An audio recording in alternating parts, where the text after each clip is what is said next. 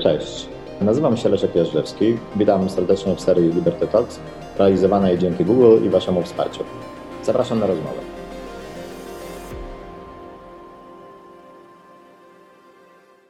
Jeśli bliskie są Ci liberalne idee, przyłącz się do nas i wesprzyj naszą misję na wspierajliberte.pl. Tylko dzięki Twojej pomocy będziemy w stanie utrzymać stałą działalność. Witaj na pokładzie.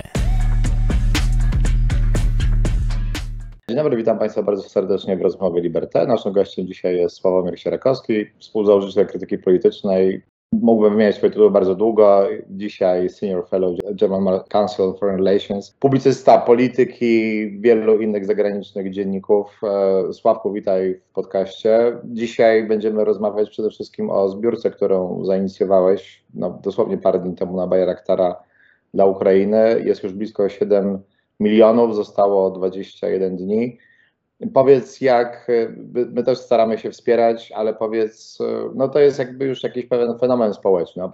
Jakbyś mógł powiedzieć o tym, dlaczego akurat ten dron, jak Polacy reagują, co to oznacza dla Ukraińców, jeśli uda się te pieniądze zebrać. Dzień dobry Państwu, cześć Leszek. Cieszę się, że się zaangażowaliście w akcję. Założyliście jako jedni z pierwszych skarbonkę, to jest taka podzrzutka czy podzbiórka, którą każdy z Państwa może założyć, albo instytucja, firma może dać swoje logo i zbierać.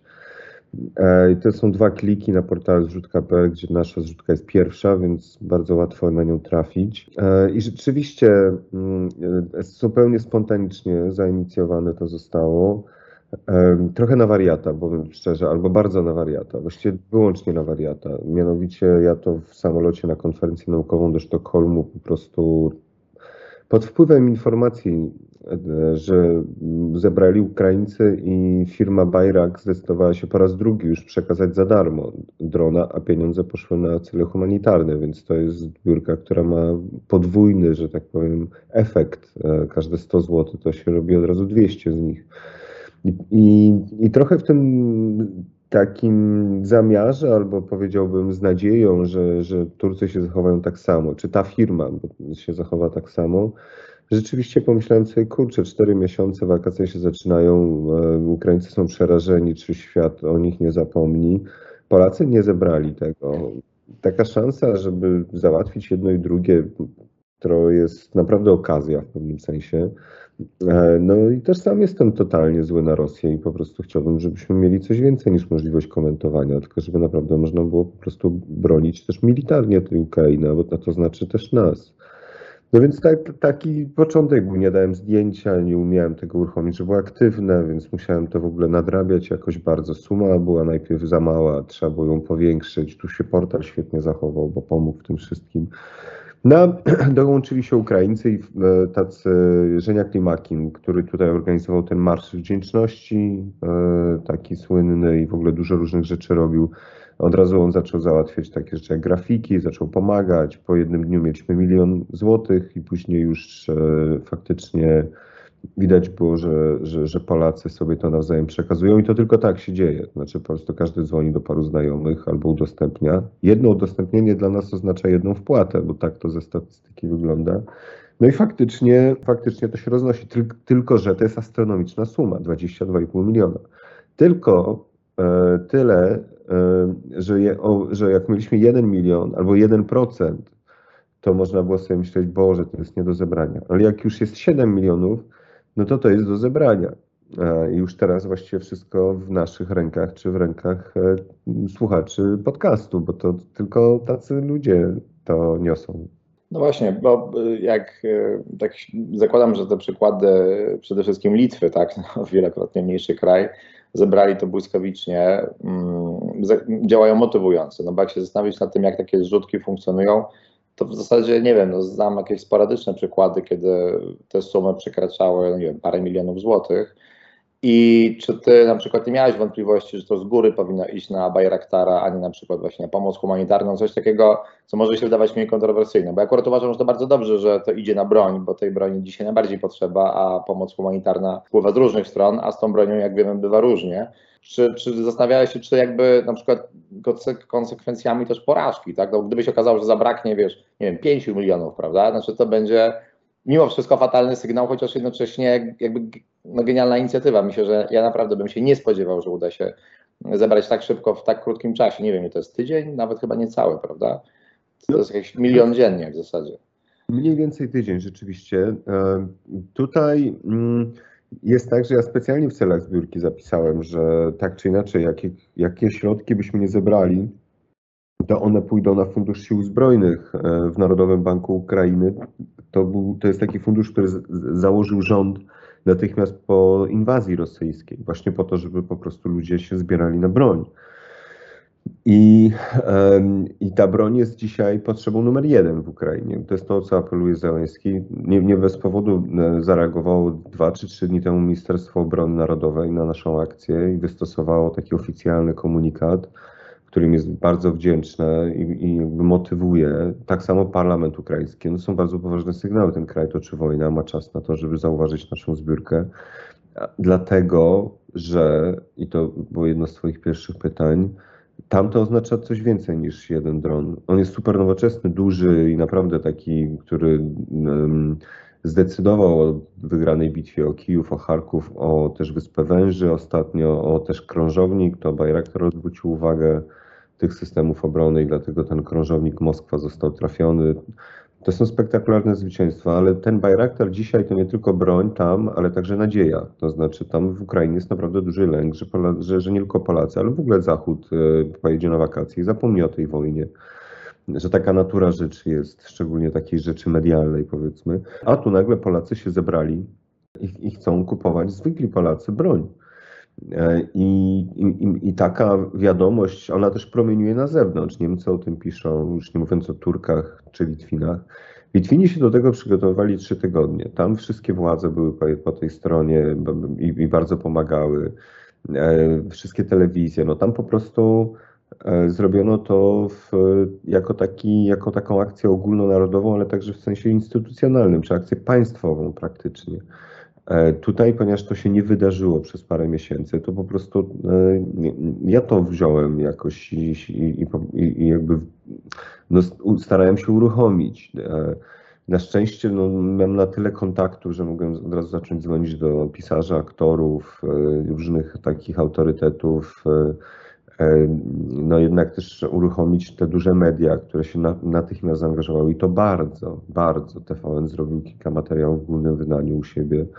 To nie ukrywam, że rzeczywiście skokowo pomogło także po prostu finansowo tej akcji, ale ja nie miałem ze sobą wszystkich władz i nie będę miał, nie mam za sobą też no nie wiem, no to mimo wszystko jest akcja, która ma 60 parę tysięcy ludzi w tej chwili wpłacających, 75 czy 80 tysięcy udostępniających, a to jest naprawdę kluczowe.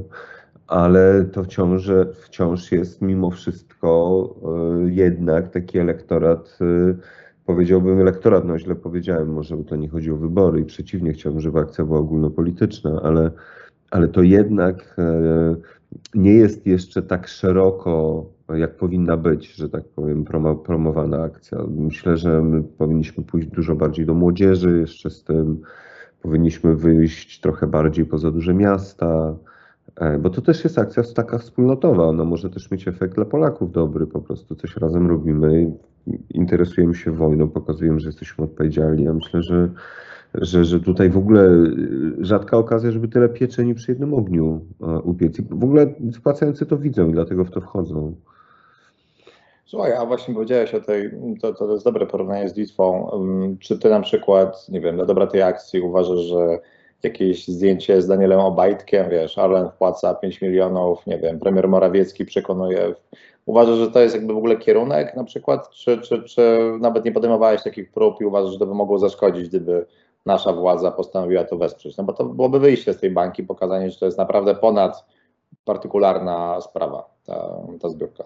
Orlen to jest akurat może byłoby o tyle takie, powiedziałbym, no ja wiem, to kontrowersyjne, że po prostu myślę, że Orlen dużo lepiej by zrobił przede wszystkim jakby nie wchodził w konszachty z węgierskimi petrochemiami, które pracują we współpracy z Rosją, więc myślę, że to lepiej jakby się Orlen tym zajął, ale generalna odpowiedź na twoje pytanie jest tak. Ja bym bardzo chciał, żeby w to weszła jakby każda część spektrum ideologicznego, powiedzmy.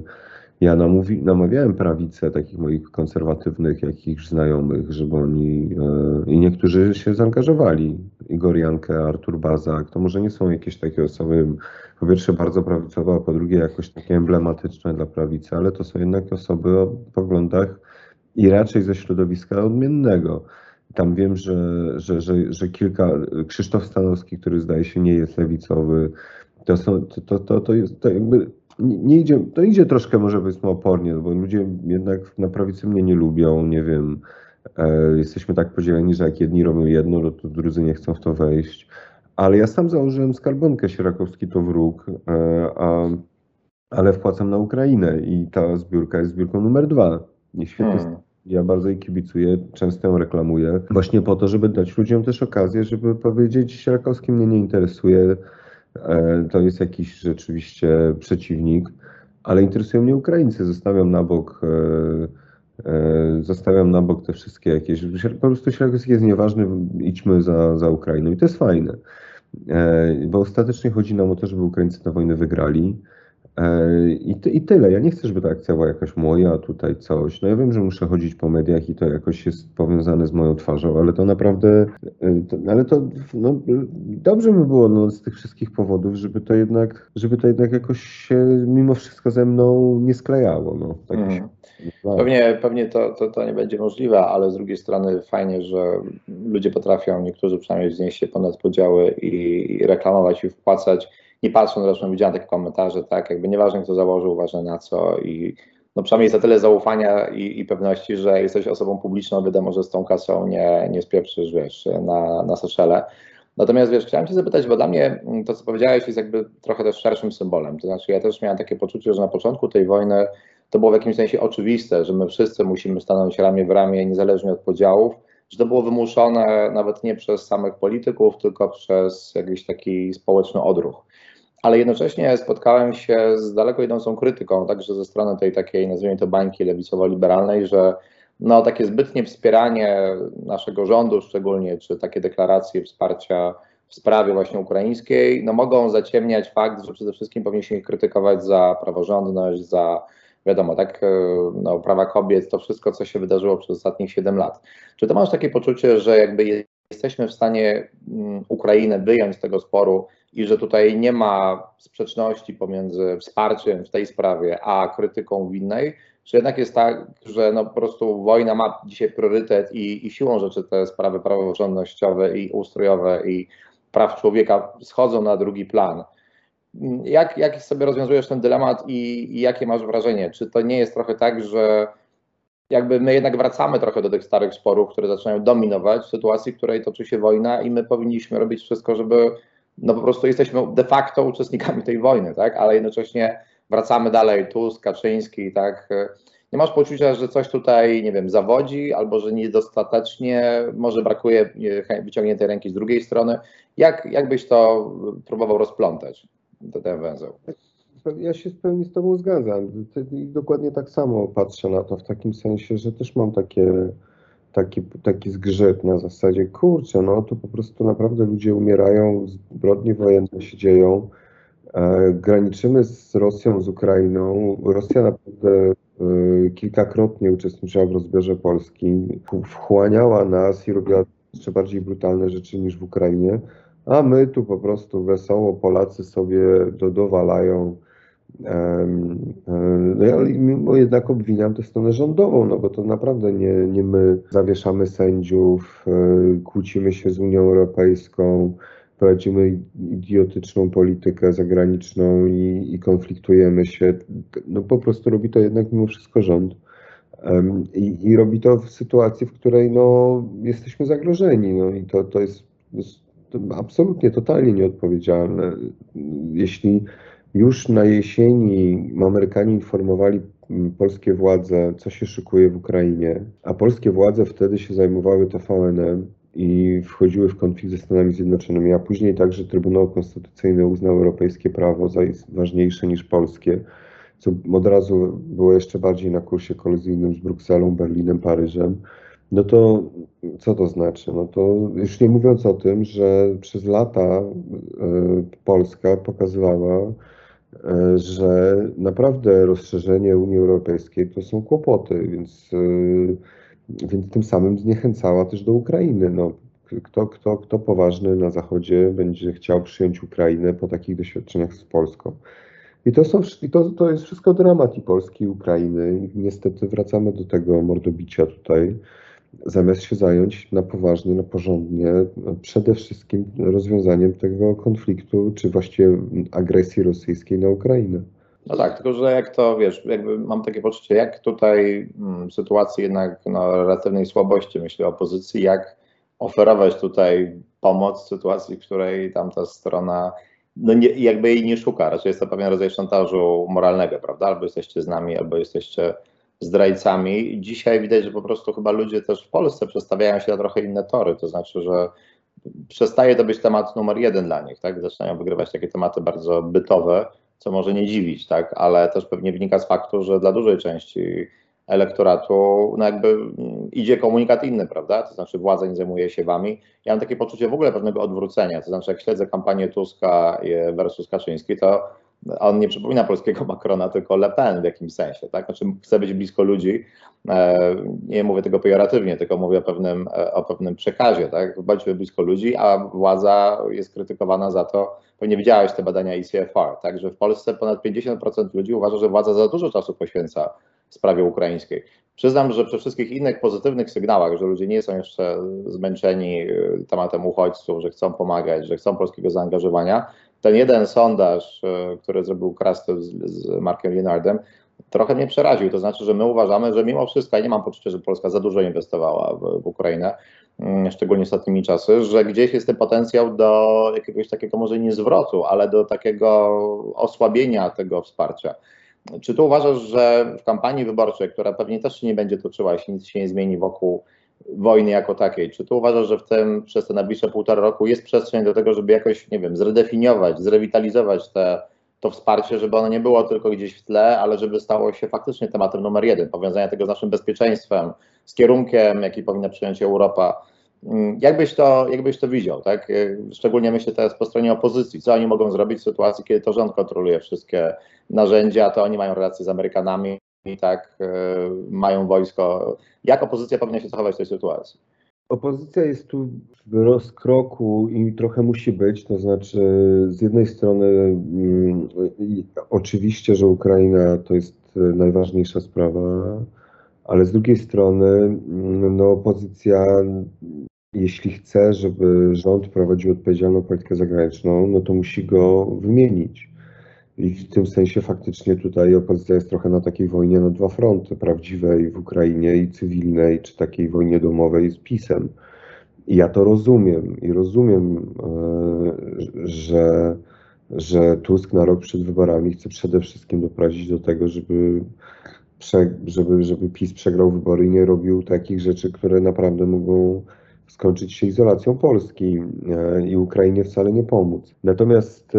Natomiast rzeczywiście, jeśli chodzi o sondaż, o którym wspomniałeś, cholera, no trudno mi powiedzieć, no to jest trochę pytanie, nie wiem, o naturę ludzką albo o nowoczesność, o to, ile ludzie są w stanie poświęcić na jeden temat, niezależnie od tego, co jest. Ludzie się potrafią do obozu koncentracyjnego przyzwyczaić i po prostu zawsze się adaptujemy jakoś prędzej czy później do sytuacji, w której się znajdujemy, z ogromnymi szkodami dla własnych siebie często.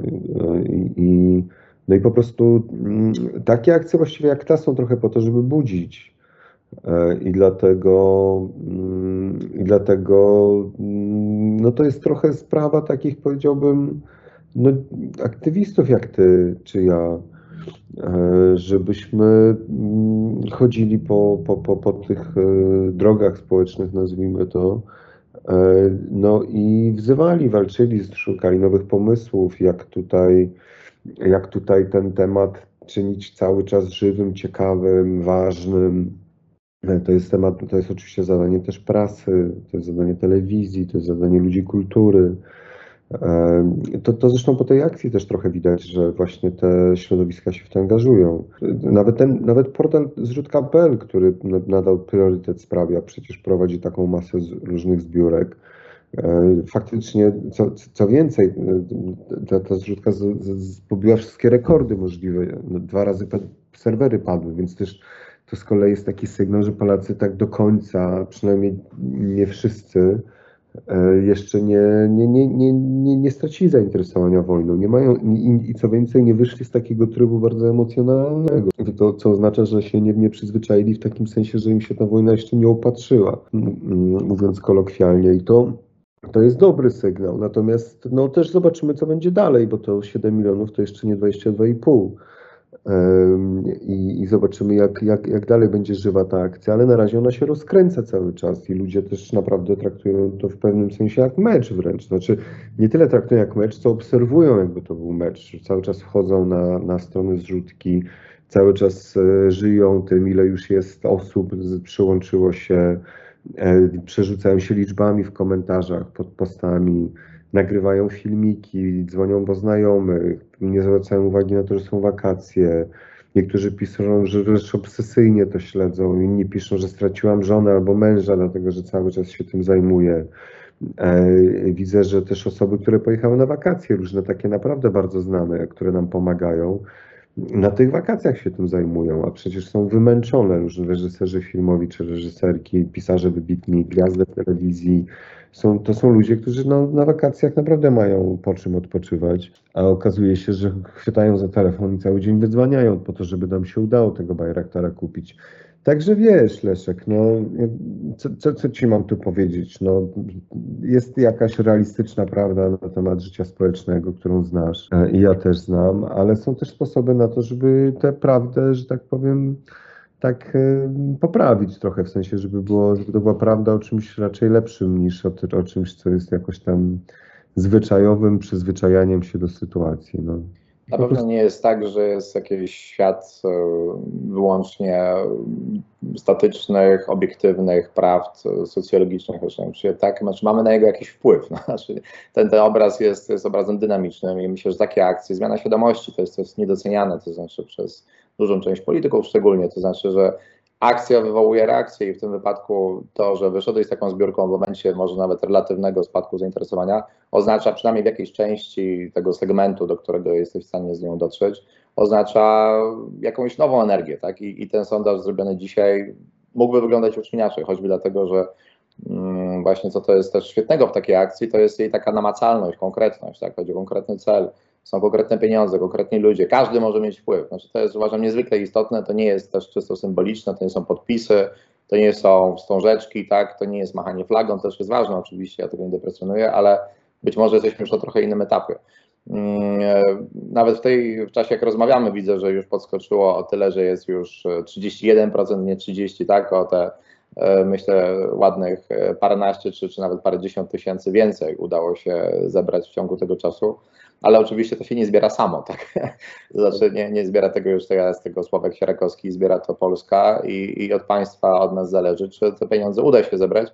Ja jestem przekonany, że się uda, natomiast to wymaga zaangażowania na 100%. Sławku, chciałem Cię na koniec zapytać, bo wiem, że jesteś bardzo zaangażowany i nie chcemy Cię odciągać od po prostu pracy, tak, którą teraz wykonujesz obok swoich różnych obowiązków. Bo jednak jesteś dzisiaj najbardziej słyszalnym głosem wśród polskich intelektualistów za granicą. Nie mam wątpliwości, że tak jest. Napisałeś jakiś czas temu w Project Syndicate ważny, zresztą często tam piszesz, że napisałeś ważny tekst, zważywszy też na twoje niemieckie powiązania, tak, to, że jesteś w tej prestiżowej Radzie Stosunków Międzynarodowych, tekst o moralnej bankructwie niemieckiego pacyfizmu.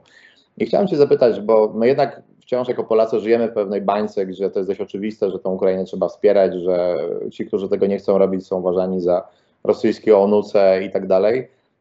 Niemcy żyją w zupełnie innym świecie i w ogóle zachodnia Europa. I czy mógłbyś powiedzieć, jakby jak Ty tam jesteś, tak, na tej konferencji, jak rozmawiasz z najbardziej wpływowymi intelektualistami, jak Ty masz poczucie, w którą stronę idzie postrzeganie tej wojny przez Zachód, tak? Przez zachodnią Europę przede wszystkim, bo to trzeba ich wyróżnić od Stanów Zjednoczonych i może Wielkiej Brytanii. Czy ty nie masz poczucia, że faktycznie następuje tu jakiś rozdziew pomiędzy wrażliwością Europy Wschodniej i Ukrainy oczywiście, a tym, jak myśli większość takiego mainstreamu zachodniego i czy jest jakaś droga do tego, żeby tę wyrwę załatać, żeby się nie okazało, że my i Amerykanie, my Polacy jesteśmy tutaj na wojnie, a oni już myślą o złym pokoju, tak, którego nie da się utrzymać.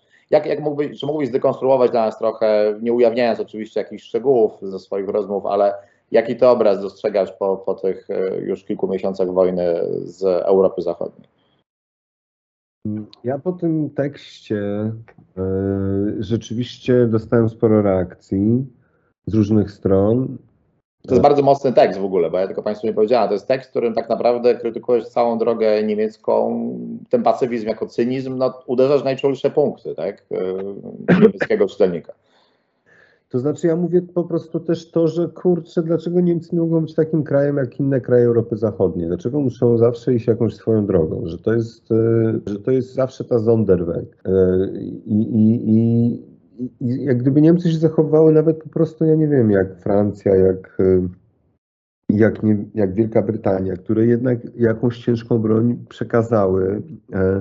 Wielka Brytania oczywiście dużo bardziej niż Francja, ale nie kluczyły tak, nie oszukiwały, a tu mamy w dużej mierze do czynienia po prostu z kłamstwami kanclerza Niemiec, który mówi, że się nie da, a przemysł niemiecki następnego dnia udowadnia, że się da. Publicyści ciągle przyłapują kancelarię na kluczeniu. No, nagle przedstawiają listę rzeczy, które można dostarczyć, a później dalej się okazuje, że jest skrócona o połowę. No to są jakieś dziwaczne zachowania i skandaliczne. Więc rzeczywiście ja napisałem o tym wprost. Trzeba przyznać, że niemiecka Rada Polityki Zagranicznej dała ten tekst na pierwszą stronę bez żadnego w ogóle, nikt się nie skrzywił w środku z moich kolegów i koleżanek. To jest akurat bardzo dobry sygnał i także dlatego, że po prostu jednak ogromna część niemieckiego takiego, powiedziałbym, opiniotwórczego komentariatu, jeśli nie, no naprawdę ogromna część prasy niemieckiej po prostu jest bardzo krytyczna wobec Olafa Scholza. Także o tym też pamiętajmy, że są i Niemcy jedni, i Niemcy drudzy. Jest silne lobby prorosyjskie w praktycznie każdej partii niemieckiej. Jest jakiś dziwaczny taki respekt do Rosji jako wielkiego kraju, ale też jest takie dziwne jakby poczucie winy, tylko dlaczego ono trafia wyłącznie do Rosjan, a nie do Ukraińców. Więcej Ukraińców zginęło w II wojnie światowej z rąk nazistów niż Rosjan. Tego jakby w ogóle Niemcy nie myśleli, że co radzieckie to rosyjskie. A nie też Związek Radziecki się składał z kilkunastu republik, a nie z jednej rosyjskiej. Także to są dziwaczne rzeczy, takie naprawdę wynikające trochę z niewiedzy, trochę z cynizmu, trochę z korupcji, bo też przecież Rosja po prostu korumpowała wielu polityków ze Schröderem na czele, z kanclerzem Niemiec, co by nie mówić. Ale to nie tylko ich. Byli kanclerzy Austrii, to przecież od groma tych polityków pracowało w radach nadzorczych Łukoilu, Rosnieftu i tak dalej. To niestety jest też po prostu takie przekupstwo. I Zachód się daje przekupywać. To jest akurat straszne. Jakby trudno sobie to wyobrazić.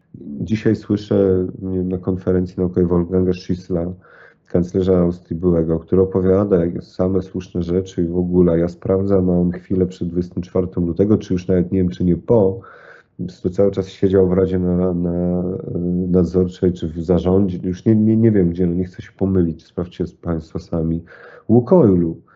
No to o czym my rozmawiamy. Także i tu jest pewna ewolucja, jeszcze wracając do Twojego pytania. Myślę, że szok spowodowany tą rozszerzoną inwazją po 24 jakoś państwo zachodnie zbliżył do siebie i one dalej są zbliżone. I myślę, że tu także przede wszystkim w takiej makroskali, to Australia, Korea Południowa, Japonia, Nowa Zelandia są dużo bliżej NATO dzisiaj czy Stanów Zjednoczonych. To jest bardzo ważna zmiana także w kwestii vis-a-vis Chin. Natomiast rzeczywiście jest tak, że po tym momencie jedności będzie następowała jakaś dezintegracja w miarę tego, jak problemy wewnętrzne spowodowane przez tę wojnę zaczną polityków bardziej interesować, bo oni muszą wyrywać wybory. No i tyle. No i też po prostu koszula bliższa ciału. To brzydko wygląda. To naprawdę brzydko wygląda i jest szkodliwe i przeciwskuteczne w polityce zagranicznej. Ale kurczę, no trochę ciężko z tym coś zrobić. No. Ja na przykład liczę, że ta zbiórka postawi w pewnym sensie w trudnej sytuacji Niemców. To znaczy, że krótko mówiąc ktoś tam uruchomi. Nawet jedna osoba do mnie pisała, tylko że wydaje mi się, że bez trochę takich możliwości zebrania tego, bo zupełnie taka anonimowa w Niemczech jednak. Ale ja sam zamierzam, szczerze mówiąc, rozważyć to, czy po tej zbiórce, jeśli ona się uda, nie wezwać po prostu kogoś w Niemczech do tego, żeby się tym zajął. I może się nawet jakieś domino uruchomi. Także też pamiętajmy, że nawet na tę niemiecką politykę mamy jakiś wpływ. To prawda, ja też śledzę, tam jest Progressive Centrum, taki związany z zielonymi organizacja, tam był list intelektualistów niemieckich też, którzy sprzeciwiali się takiej trochę, jakby to powiedzieć, krętej ścieżce Scholza do wspierania Ukrainy i te głosy z takiego środowiska związanego z prawami człowieka, no właśnie o dziwo zielonymi są dość mocne. Natomiast to wciąż chyba nie jest mainstream niemieckiej opinii publicznej, choć z drugiej strony Scholz jest poniżej w rankingach popularności właśnie choćby od kolegów z rządu, którzy reprezentują opcję zieloną. To daje jakąś nadzieję, natomiast obawiam się, że w perspektywie to, że Rosja jest dzisiaj zagrożeniem dla nas, dla naszego regionu, a nie jest bezpośrednim zagrożeniem w mniemaniu Europy Zachodniej dla nich, tak jak był Związek Radziecki, tak? Oni chyba bardziej boją się rakiet, które na nich mogą spaść, jeśli pójdą o krok za daleko, niż okupacji, tak? A dla nas to jest zupełnie namacalne doświadczenie. To, co dzisiaj spotkało Ukraińców, może spotkać nas. I myślę, że to jest bardzo jasne dla wszystkich, tak? W Polsce, w krajach bałtyckich. Ale cóż, generalnie uważam, że wspaniale, że z pozycji jednak niezależnego człowieka, pisma, bez wsparcia instytucjonalnego de facto udało ci się to odpalić, to co jednak jest na skalę rządową, tak? To znaczy taki Bayraktara to już jest, to byłoby już zauważalne w statystykach każdego państwa wysyłającego pomoc wojskową na Ukrainę. Także proszę Państwa, zamiast wzywać Was dzisiaj do wspierania Liberté, tak jak zwyczajowo, zrzutka na Bayraktara, wystarczy wpisać w Google albo wejść na główną stronę zrzutki. Sławek Sierakowski, który tę zrzutkę odpalił, był naszym gościem. Sławku, wielkie gratulacje i nie mówię trzymamy kciuki, tylko walczymy o wspólną sprawę. Bardzo Ci dziękuję, że byłeś dzisiaj z nami. Ja Wam też dziękuję. Dzięki, że się od razu włączyliście. Najlepsze pozdrowienia dla Was. Dzięki. Proszę Państwa, my się widzimy za tydzień. To tyle ode mnie na dzisiaj. Tymczasem cześć. Jeśli bliskie są Ci liberalne idee, przyłącz się do nas i wesprzyj naszą misję na wspierajliberte.pl. Tylko dzięki Twojej pomocy będziemy w stanie utrzymać stałą działalność. Witaj na pokładzie.